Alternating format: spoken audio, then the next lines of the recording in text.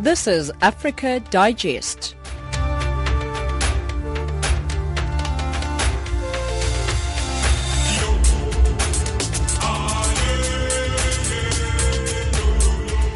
This is Channel Africa, the voice of the African Renaissance, broadcasting live from Johannesburg on the frequencies 9625 kilohertz on the 31-meter band to Southern Africa. I'm your host. My name is Kopediwan Amani. Side by side me is Amanda Machaka and Tamikluza. Good evening and welcome to Africa Digest. Our top stories this hour: Zimbabwe Electoral Commission says it is ready for the July 31st elections, and Uganda's leading opposition figure arrested yet again. In our economics news, South Sudan starts closing oil wells in Unity State, and in sport, Cameroon back in international football after FIFA lifts its worldwide ban. All these and more coming up, but first it's time for the news. Here's Amanda.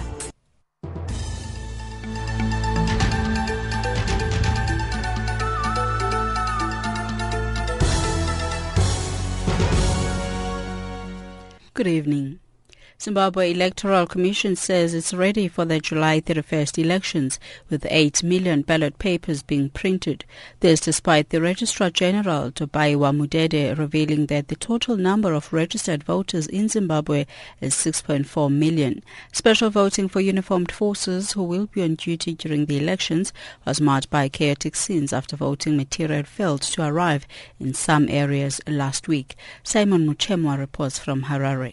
The Zimbabwe Election Body has indicated that it is now ready for the July 31 elections, with the printing of ballot papers which has begun. According to the Zimbabwe Electoral Commission, services of additional companies to complete the printing of the 8 million ballot papers have been secured.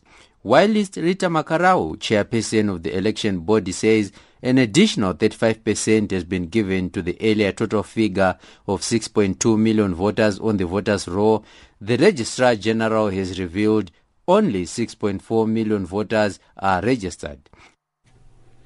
Election officials in Mali say the country's presidential election is set to go ahead on Sunday despite logistical and technical glitches. This includes a voters' roll which is missing the names of tens of thousands of registered voters. Sunday's election is the first to be held since last year's coup, and the international community has pressured Mali to halt the ballot, hoping to return the nation to a constitutional rule.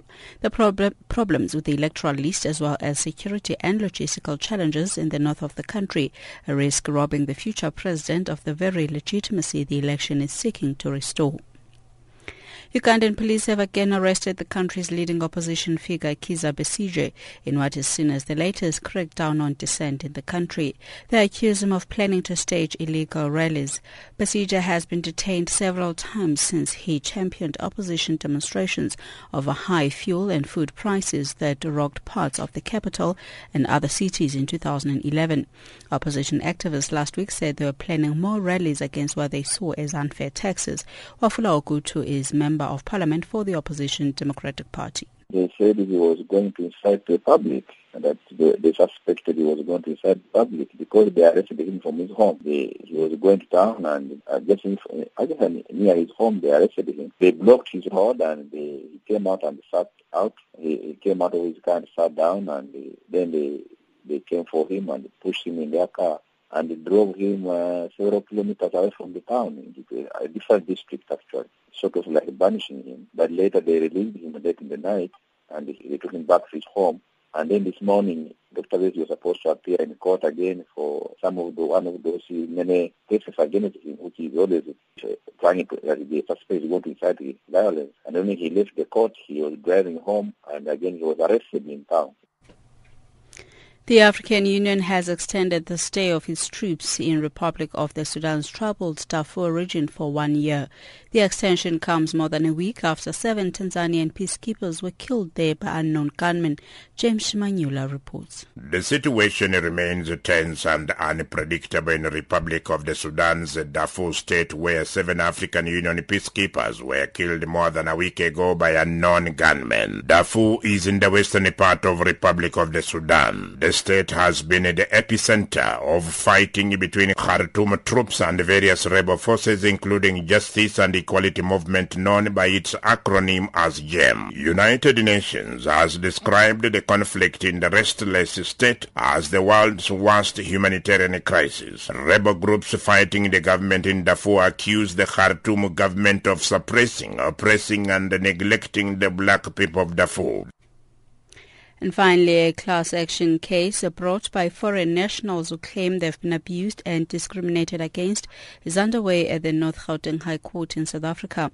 It was brought to court as an urgent application by the Somali Association of South Africa and others. The respondents in the matter are the Department of Home Affairs and the police. This follows the police's confiscation of goods and arrests of foreign traders in Limpopo province in July last year. The application is set to be heard over 2 days.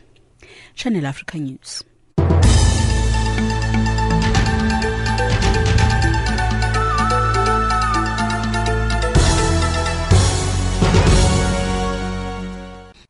That was Amanda Machaka with the news. She'll be back at 17:30 Central African Time with your headlines. On to our stories for the day. Zimbabwe Electoral Commission says it is ready for the July 31st elections with 8 million ballot papers being printed. This despite the Registrar General Tobaiwa Mudede revealing that the total of registered voters in Zimbabwe is 6.4 million.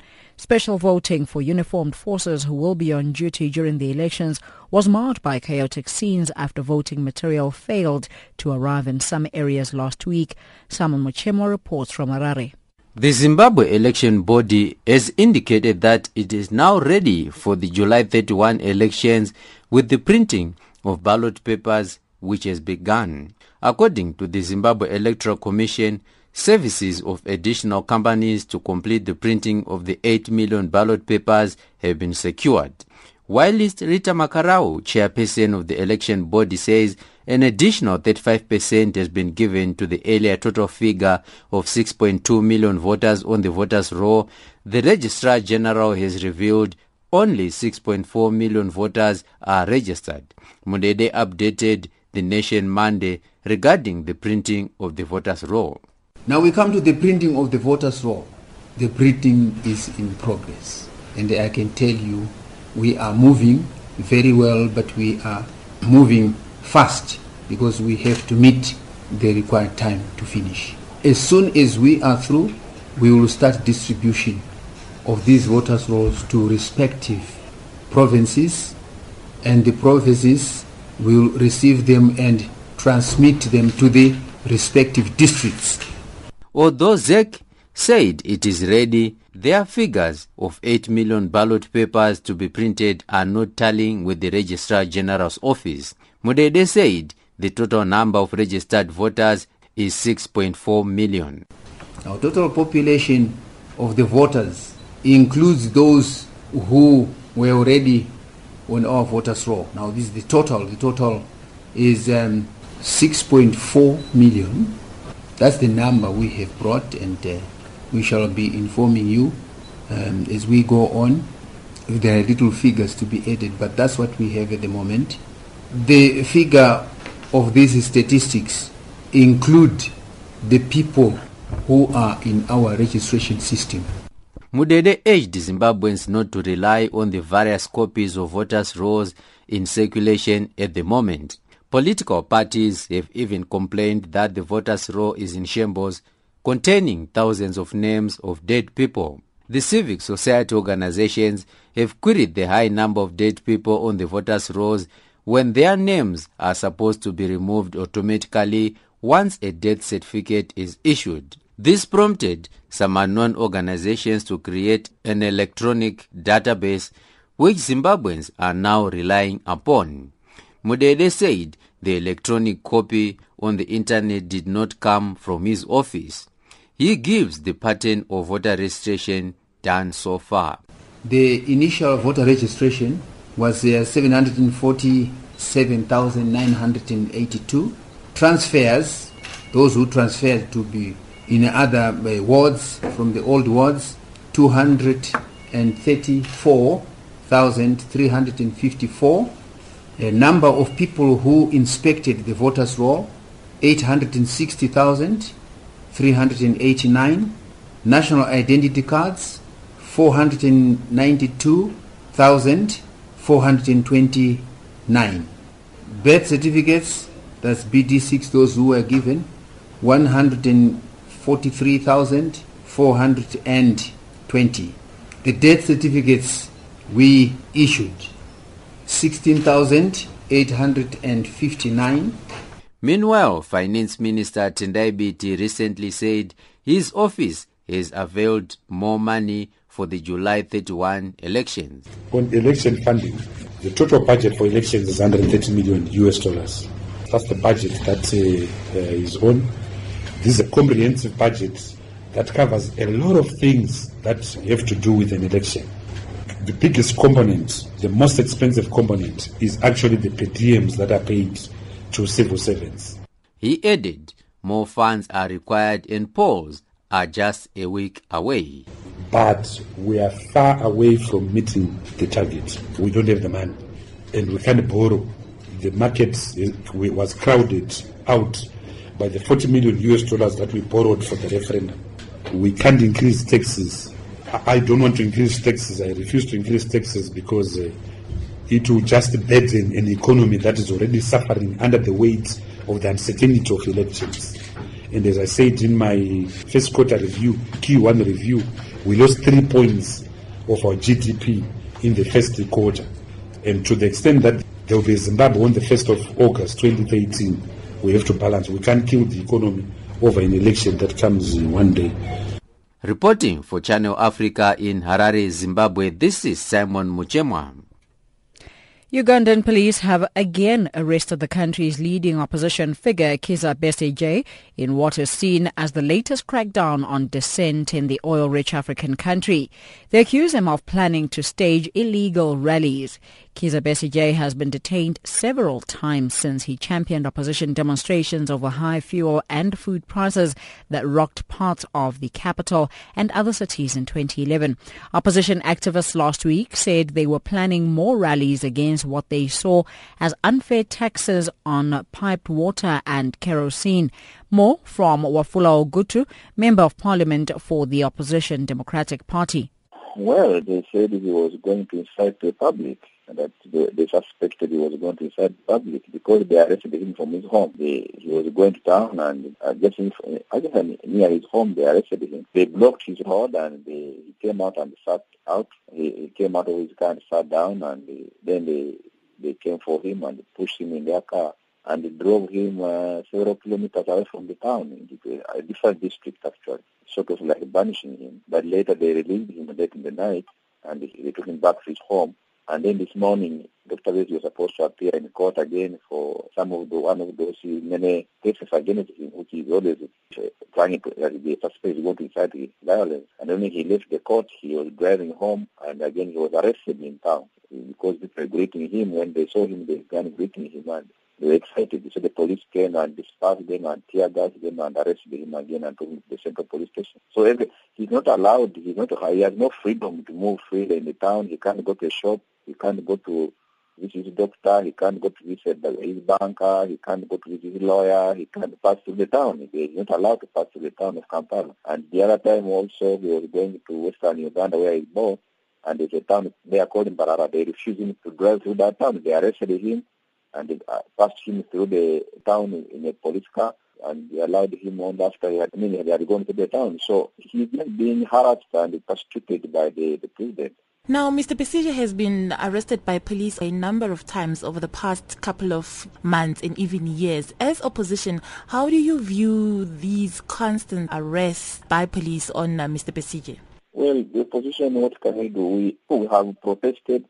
I'm a member of parliament and we have talked about this in the parliament. We have asked the government to explain, the Ministry of Internal Affairs, but they don't say anything. They just fight that he's causing trouble, that he cannot be allowed to go and address any rally or to meet people in the civic center of Kampala, that he's going to disrupt business. But we know that it's a political persecution. We know that they are scared of him. They think that if Dr. Besigye is allowed to go in the middle of the town, then he's going to sort of have some sort of Tahrir Square like it was in Cairo. That's what they are scared about. Where is Mr. Besigye now, and is he fine where he is? Right now, Dr. Besigye is in the CPS. He's a prisoner of police. He's detained in the police. He will be released mostly in the evening. When everybody has gone home, then they will drive him home, up to his home. That's what they do. They have been doing that for the last 1 year. They don't let him. They just arrest him and drive him to his home and close the gates and then put the barricades along his road. So he's in a police cell in the Kampala Central Police Station. Now, the opposition had said last week it plans to have more rallies against what they see as unfair taxes on piped water.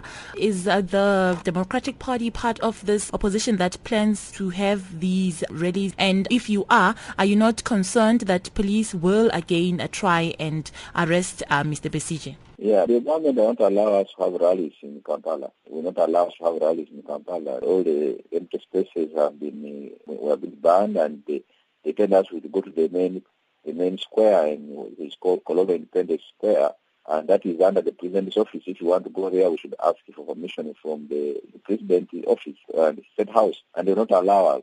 So basically, the government is not allowing the M opposition to do any mobilization of rallies, even us MPs. They aren't allowing us. But the president is campaigning. The president of Museveni is campaigning. He's campaigning for 2016 elections, and he's not allowing us to do that at all. And so we are now looking to discussing electoral reforms. We want to take electoral reforms to Parliament, and we have asked them. And the government is not interested in those reforms, but we are going to be pushing for electoral reforms.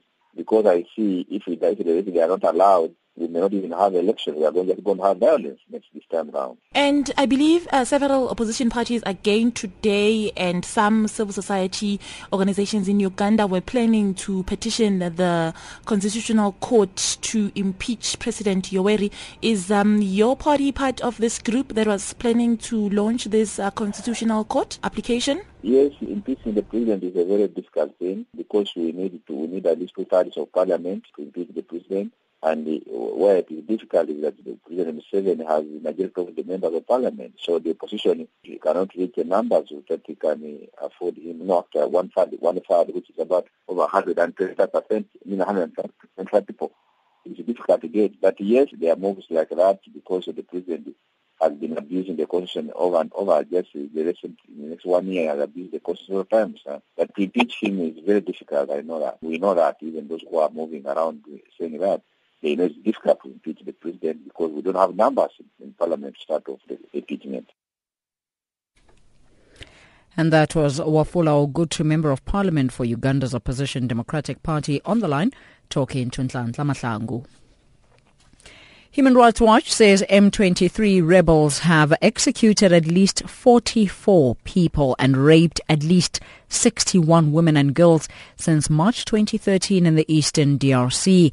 The rights group says local residents and rebel deserters reported recent forced recruitment of men and boys by the M23 in both Rwanda and the Congo. More on the findings from Karina Tsetskian from Human Rights Watch.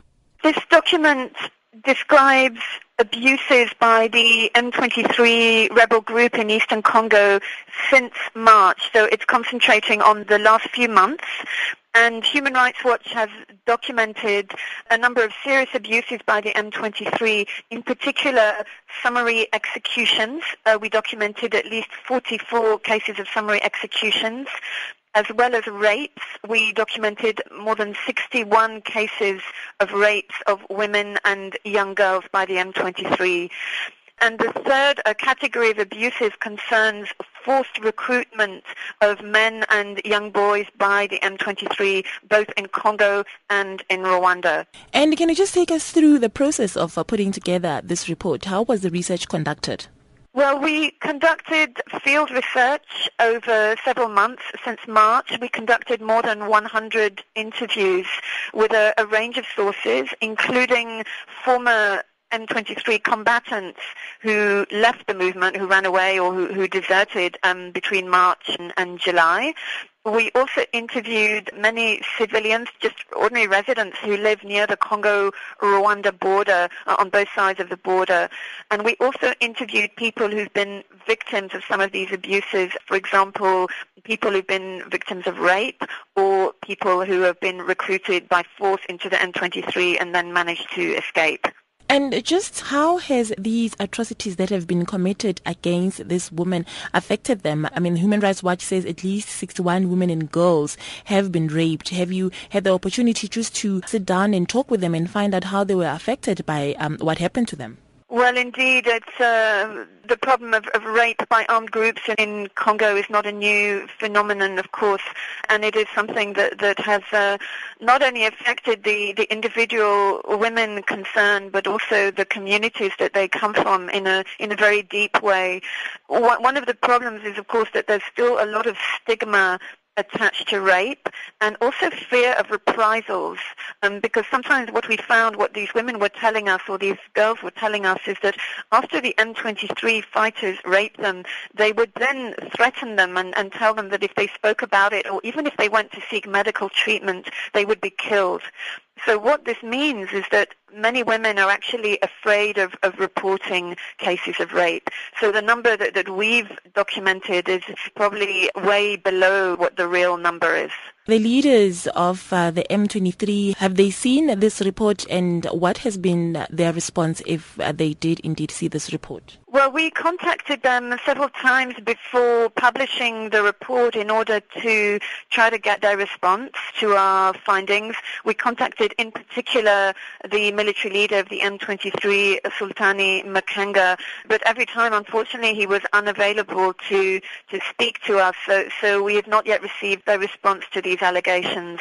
I should say in the past, because of course these kinds of patterns are not new, these kinds of abuses have characterized the M23 since the beginning of the rebellion last year. And in the past, we have talked directly with them. We've given them our documents, we've discussed with them, and their response in the past has been to deny categorically that their troops are committing abuses. They've denied killing civilians. They've denied raping women. So we're now waiting to see how they respond to these latest allegations. And I see here Rwanda is also implicated in this report. What has the government said about the findings? Well, again, unfortunately, we were not able to speak to the Rwandan authorities about this. We contacted them several times, including the military spokesman, to try to get his response to our findings before we published, but unfortunately he was not available to take our calls. Again, in the past, the Rwandan government has always categorically denied supporting the M23. They've denied it not only to Human Rights Watch, but they've denied it, for example, at the UN level with other international interlocutors. They categorically deny it, even though the evidence on the ground starkly contradicts those denials. So, for example, in our findings, as well as findings of other organizations such as the UN group of experts, we've documented the way that support for the M23 is still coming from Rwanda in various forms. So the M23 have been receiving weapons, ammunition, other supplies from Rwanda. There have also been efforts to recruit young men and boys inside Rwanda to go and join the M23. So amongst the people who've been forcibly recruited, there are not only Congolese but also many Rwandans. And these include civilians, including young boys, teenagers, as well as demobilized soldiers who are being recruited in Rwanda and sent across the border to join the M23. Human Rights Watch researcher Karina Tsakian on the line from London talking to Nhlanhla Mahlangu. This is Channel Africa, South Africa's official international public radio station on shortwave, internet and satellite. From an African perspective, listen to Channel Africa in English, Kiswahili, French, Silozi, Portuguese and Chinyanja. Informing the world about Africa. Channel Africa, the voice of the African Renaissance. In a bid to contain the mounting complaints from business people in Rwanda, Burundi and the Democratic Republic of Congo, the Kenya Ports Authority has opened liaison offices in Kigali and Rwanda that will bring the Mombasa port services to the doorsteps of businesses in the Rwandese capital. The opening of the office comes amid numerous complaints from the business community in Rwanda about delays at the port of Mombasa in the processing of their cargo. But Kenyan Ports Authority officials said this office in intends to sort out all the grievances made by their customers in their region. This report from Silvanus Karemera in Kigali.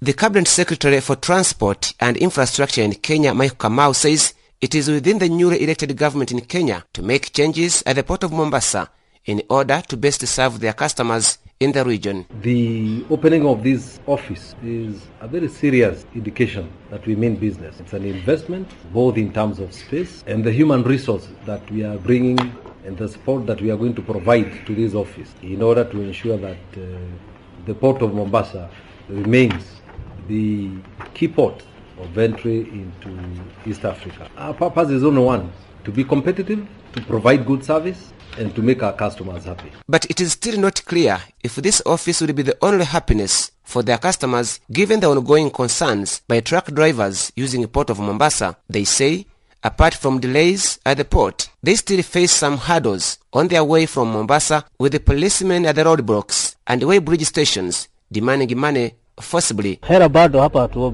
They just disturb us. At any checkpoint you reach, you have to pay something. They don't tell us what is that money for. Others use bad language to demand some money. We wonder what advantage of being in the East African community if the situation continues like this.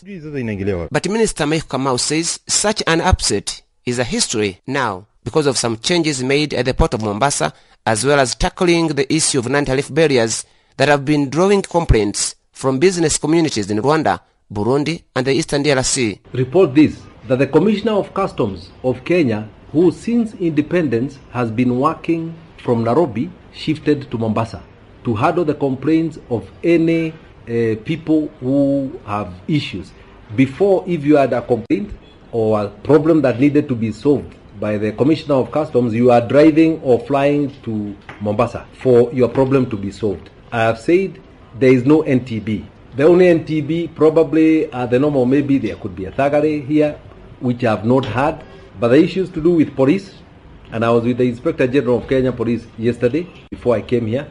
There is not a single roadblock. Rwanda, as a landlocked country, will fully benefit from this new initiative, as the liaison office will bring the Mombasa Seaport service next door in Kigali. The business community has in the past had to travel to Kenya to clear their goods and sort out any grievances. Now, the Kigali office will handle all the complaints and then serve the Rwandan importers and exporters. Last month, President Paul Kagame of Rwanda, President Yoweri Museveni of Uganda, and President Uhuru Kenyatta of Kenya met in Kampala, Uganda, and later issued directives on how to best ease doing business at the port of Mombasa.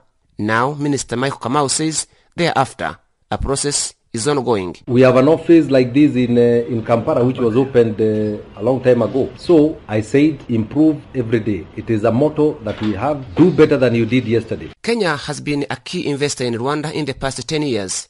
Rwanda and Kenya are the only countries in the East African community that have waived working permits for their nationals working in the either country. A number of Kenyan businesses have since been growing steadily in Rwanda in the past a few years. Silvanus Karemera, Channel Africa News, Kigali. Time now for our news headlines. Here's Amanda Machaka standing by.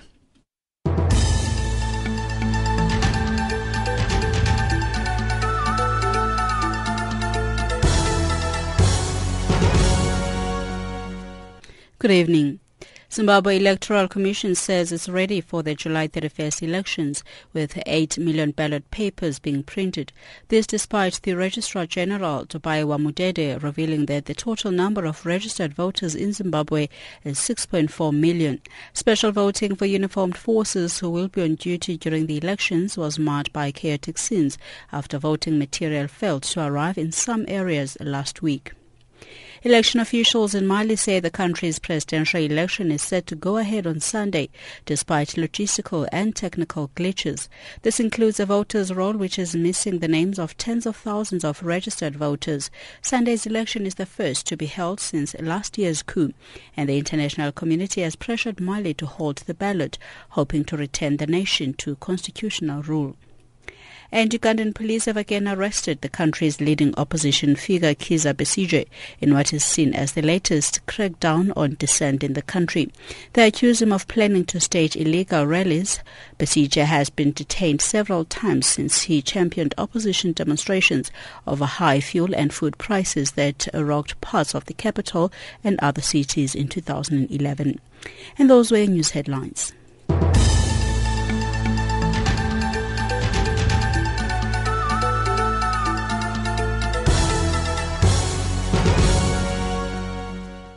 Welcome if you've just tuned in. You're listening to Africa Digest on Channel Africa, the voice of the African Renaissance. My name is Khopediwa Namani, your host.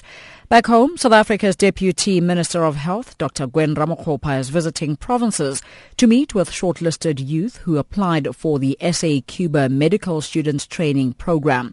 Now, the purpose of these visits is to brief selected youths about processes of the 2013-2014 academic year in Cuba and the program in general. The visits commenced today in the country's Gauteng province and will proceed to other provinces right throughout the week. For more on this, we're joined on the line by Dr. Gwen Ramokgopa. Good evening and welcome to Channel Africa, Doctor. Good evening and good evening to listeners as well. Thanks for joining us. Now, briefly, what criteria is used to select prospective medical students for this particular program? Firstly, it is students who have received matric exemption in their passing, the matric results, and in addition, who have a minimum 4 points in 4 critical subjects of science, mathematics, biology, as well as English. But overall, they must have achieved a university entrance. The second important criteria is that it should be children from previously disadvantaged communities, and they must also have a commitment to work back to in the provinces that have recruited them for the number of years that they've been funded for these studies. Would you say the program has managed to address shortages in human resources, especially in the country's public health sector since it was initiated? I think it was in the mid-90s.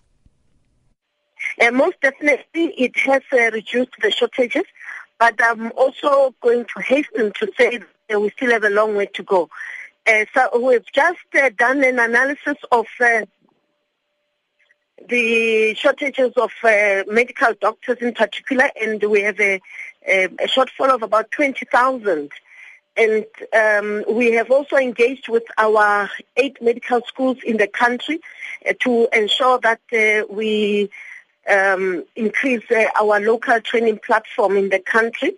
And the increase from 2010 started with about 40 additional placements for students. And this year it has increased to about 240 or so.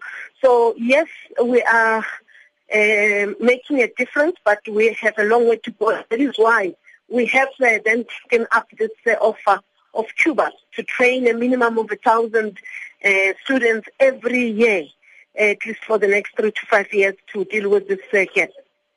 And on the other hand, there's been some heavy criticism, Dr. Ramokgopa, of this program, especially from certain medical experts, saying things like freshly trained South African doctors sometimes return home without the necessary skills to carry out their work after the program. Is there any truth to this?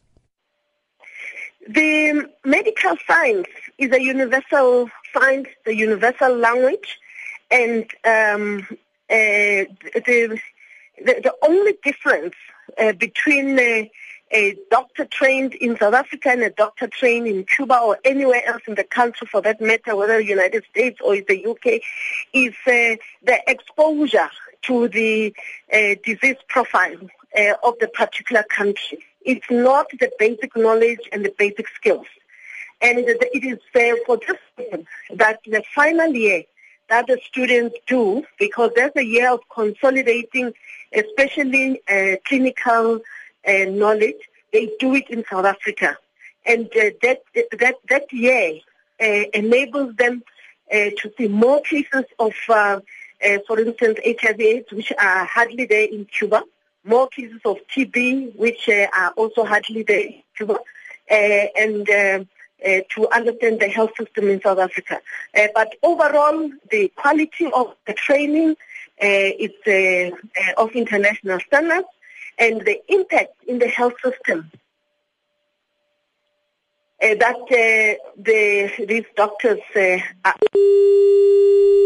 Well, we seem to have lost our South Africa's Deputy Minister of Health, that's Dr. Gwen Ramokgopa. She was still telling us about interventions that the Health Ministry has made, and particularly about the SA Cuba training that students have applied for. She's touring the country, really, and has started in the Gauteng province, and she's still going to proceed to other provinces throughout the rest of the week. Really just briefing selected youths about the processes of the 2013-2014 academic year in Cuba and the program in general. Well, we've got the gist of what she was trying to say. Should we get her back, the conversation will continue, but more after this.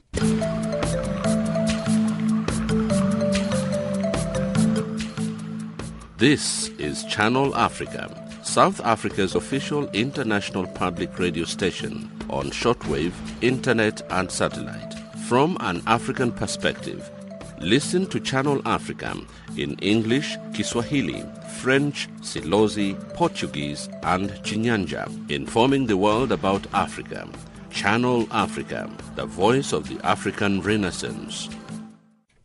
On to environmental matters now. Greenpeace East Asia, in a report published today, reveals that the Shenhua Group, the world's biggest coal producer by volume, is exploiting water resources in Inner Mongolia at a shocking scale. Li Yan, Greenpeace East Asia Climate and Energy Manager, says the company's operations have sparked social unrest and caused severe ecological damage, including desertification, impacting farmers and herders of cattle and sheep who are facing reduced water supplies.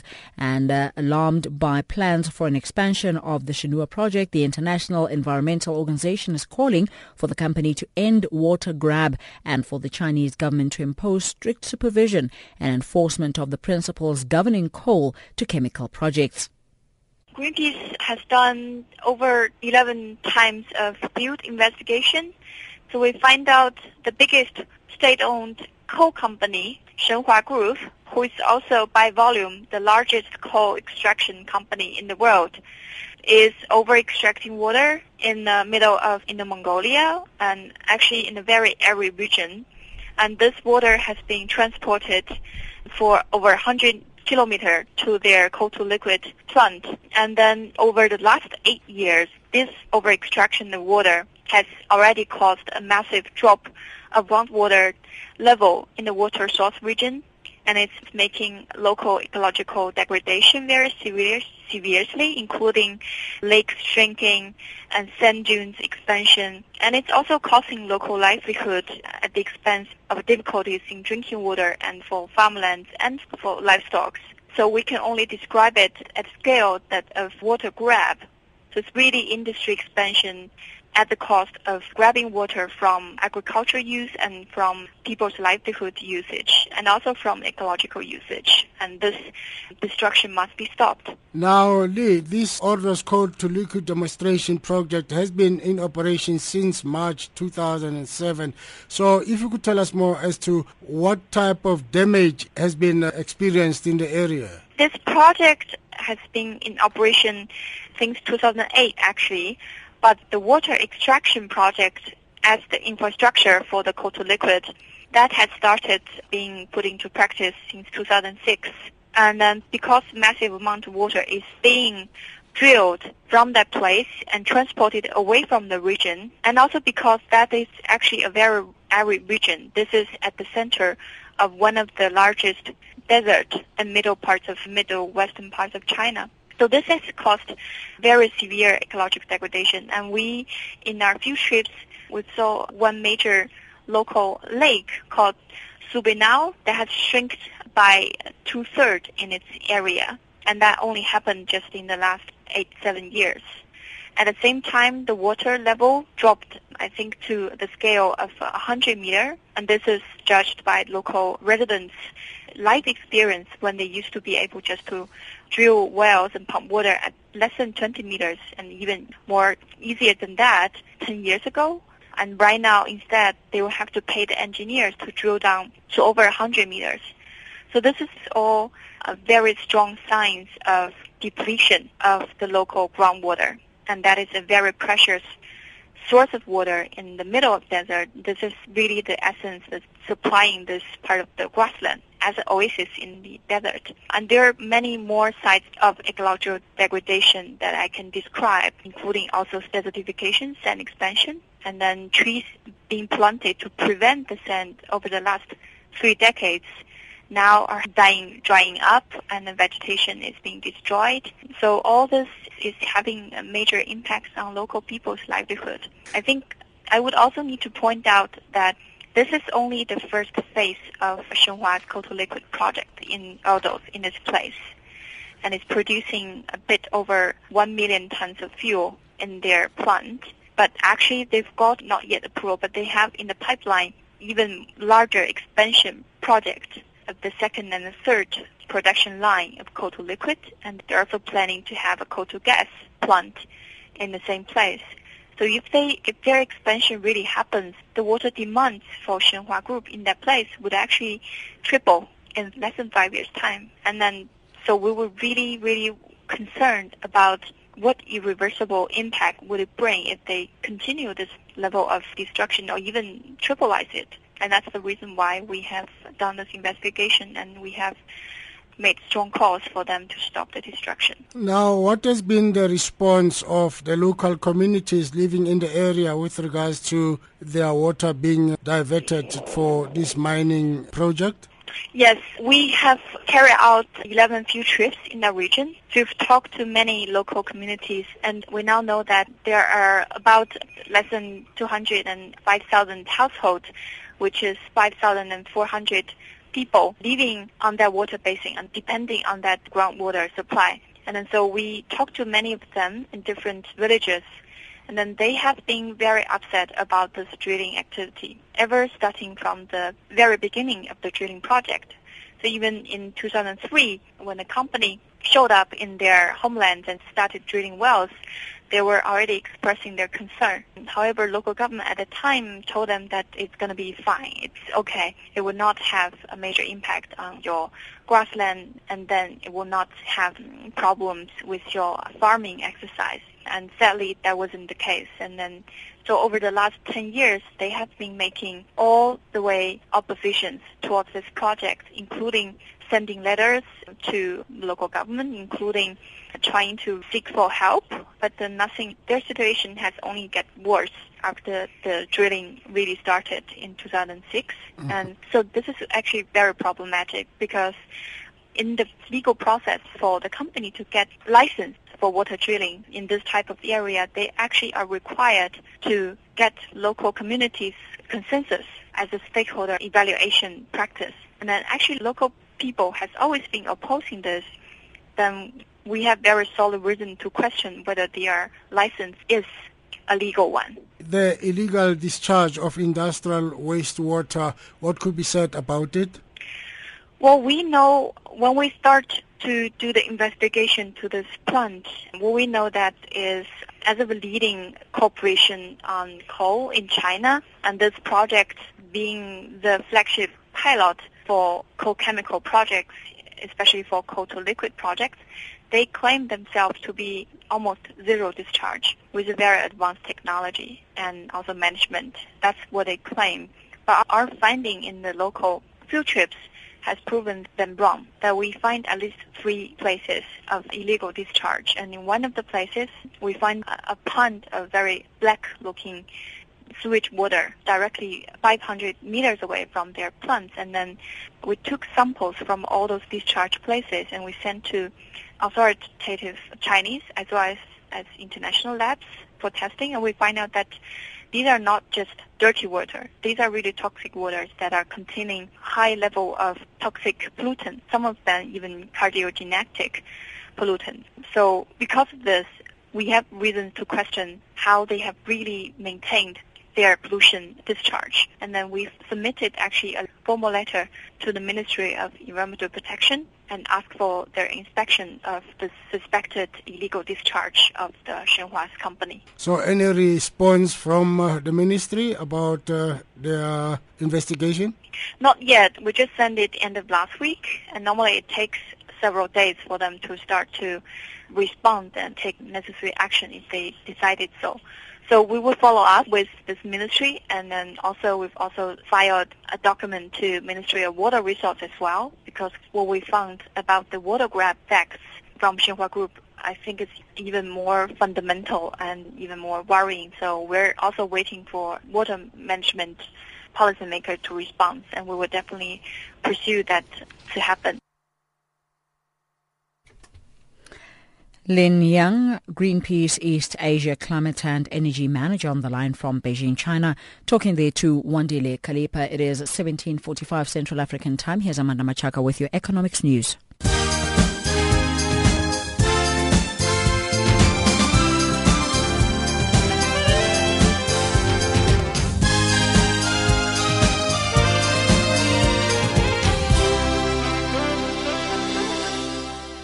Thanks, Khopedi. Good evening.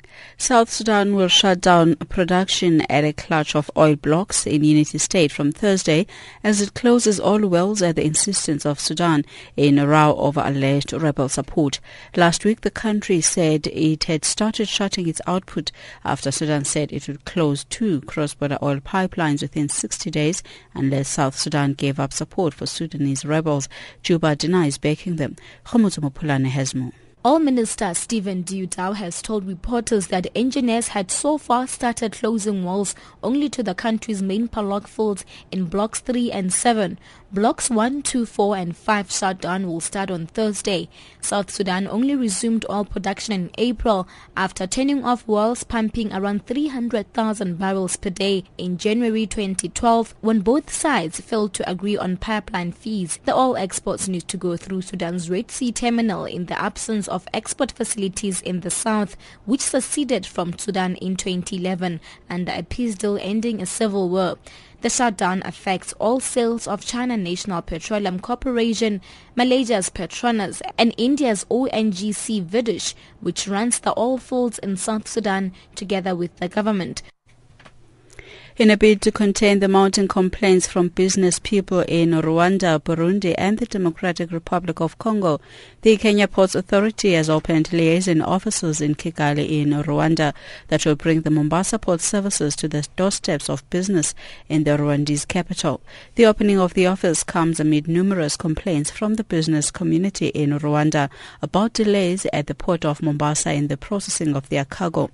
But Kenyan Ports Authority officials said this office intends to sort out all the grievances made by their customers in the region. Cabinet Secretary for Transport and Infrastructure in Kenya, Michael Kamau.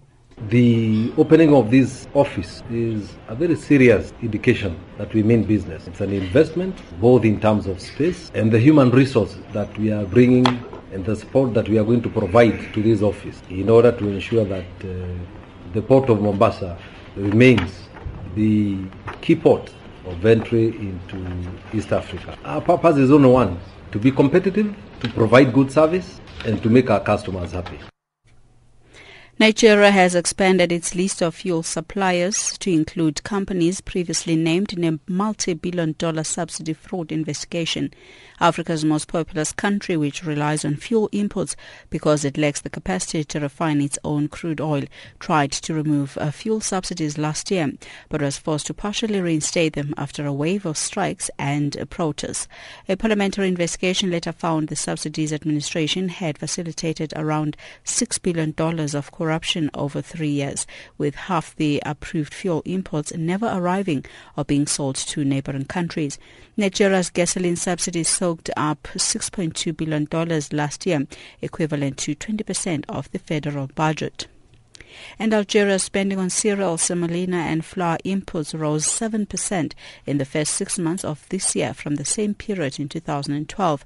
The bill reached $1.72 billion in the January-June to June period this year, up from $1.61 billion in the first half of 2012, according to customs data which provided no figure on volumes. Algeria, with a population of 37 million, is one of the world's biggest grain importers, buying an annual average of 5 million tons. The overall value of food imports for the January to June period this year was up 15% to $5.05 billion. And now for a look at the financial indicators, the US dollar is trading at 9.81 South African rand, at 0.65 to the British pound, and at 0.75 to the euro. In SADC currencies, one US dollar is worth 8.38 Botswana pulas and 5.44 Zambian kwachas. On to commodities, gold is trading at $1,328 and platinum at $1,424 an ounce. And finally, the price of Brent crude oil is at $108.95 per barrel. And that's all for now.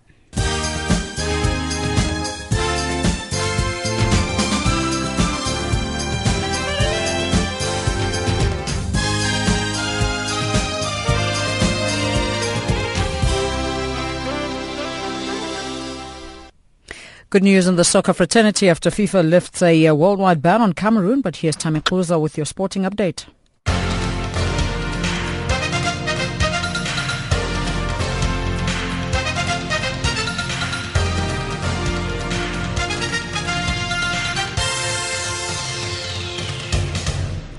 In your sports update, World Football Governing Body FIFA has lifted its suspension of Cameroon Football Federation, the FECAFOOT.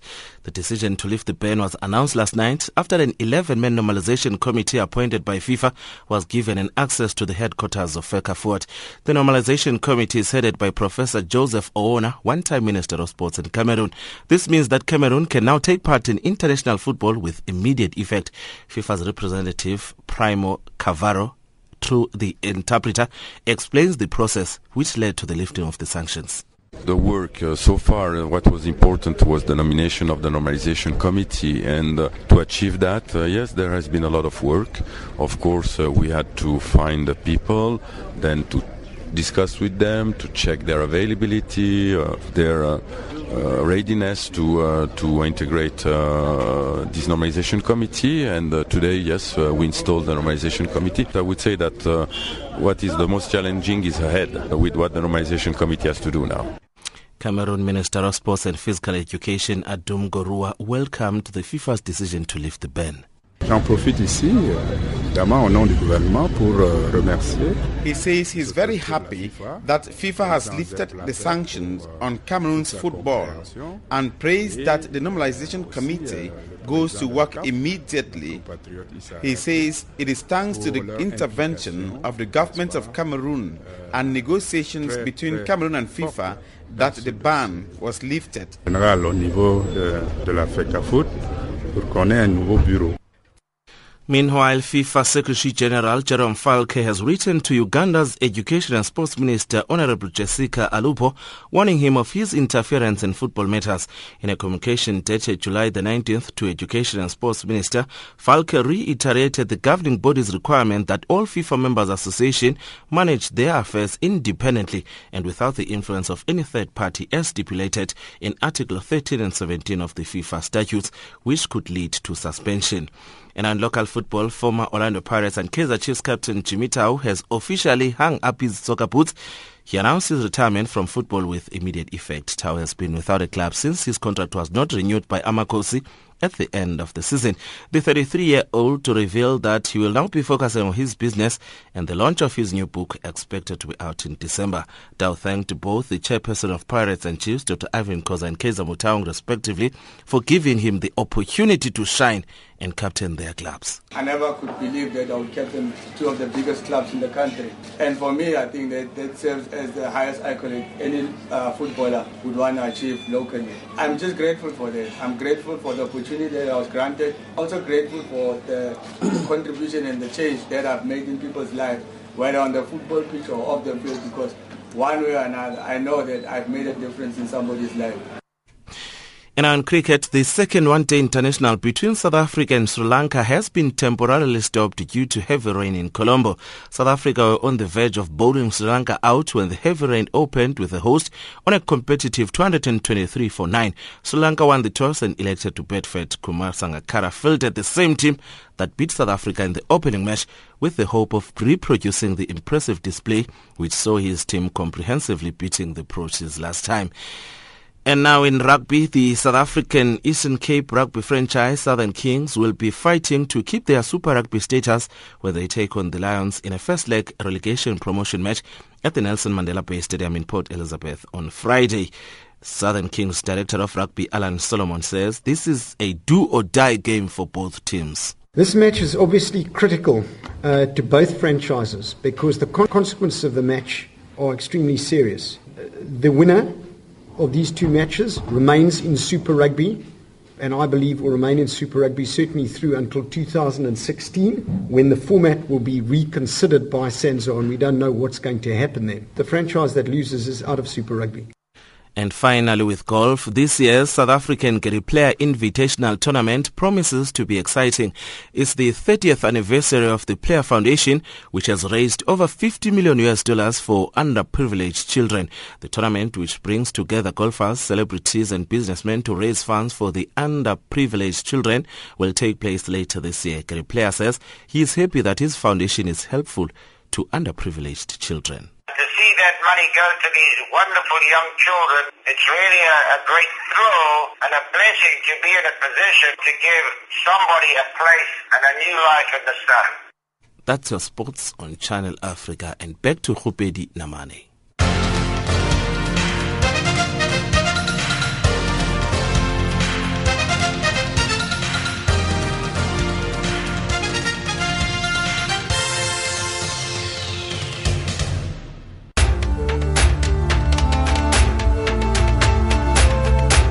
This is Africa Digest.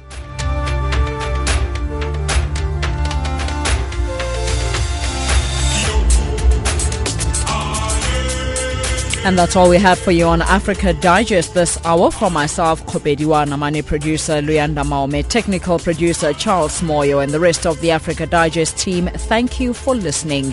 Feel free to send comments on the show. Send us an email at info@channelafrica.org. That's info@channelafrica.org.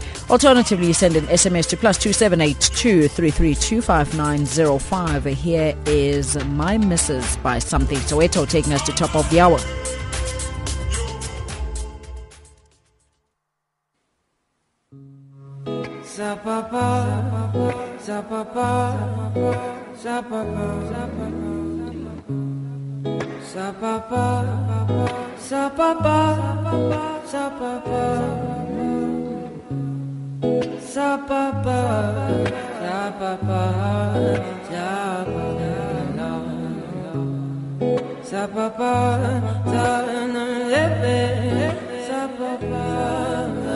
I found it in love, yes, I found it in you. I found it in peace that holds us like glue. I found it in care that is constantly there. I found it again like my hands are your pet. Found it so good in your love. Everybody's trying to get hold of it, but they ain't lucky. Thing about this is that we understand it. I call it the relationship, it was branded. So now, what are we gonna do about this love that lets nothing through except hugs and kisses, to no other misses but you. So now, what are we gonna do about this love that lets nothing through except hugs and kisses, to no other misses but you. There's nothing in the world, there's nothing in the world, there's nothing in the world but you. There's no one in the world, there's no one in the world, there's no one in the world but you. There's nothing in the world, there's nothing in the world, there's nothing in the world but you. So darling, in the world can I be with you? found it in love, so tight as a glove. I found it again when you call me your man. Found it in smiles, oh leaving me proud. That's all we about is our thing with no doubt. Found it so good in your love. Everybody's trying to get hold of it, but they ain't lucky. The thing about this is that we understand it. High quality relationship is friendly. So now, what are we gonna do about this love that lets nothing through except hugs and kisses to no other misses but you? So now, what are we gonna do about this love that lets nothing through except hugs and kisses to no other misses but you?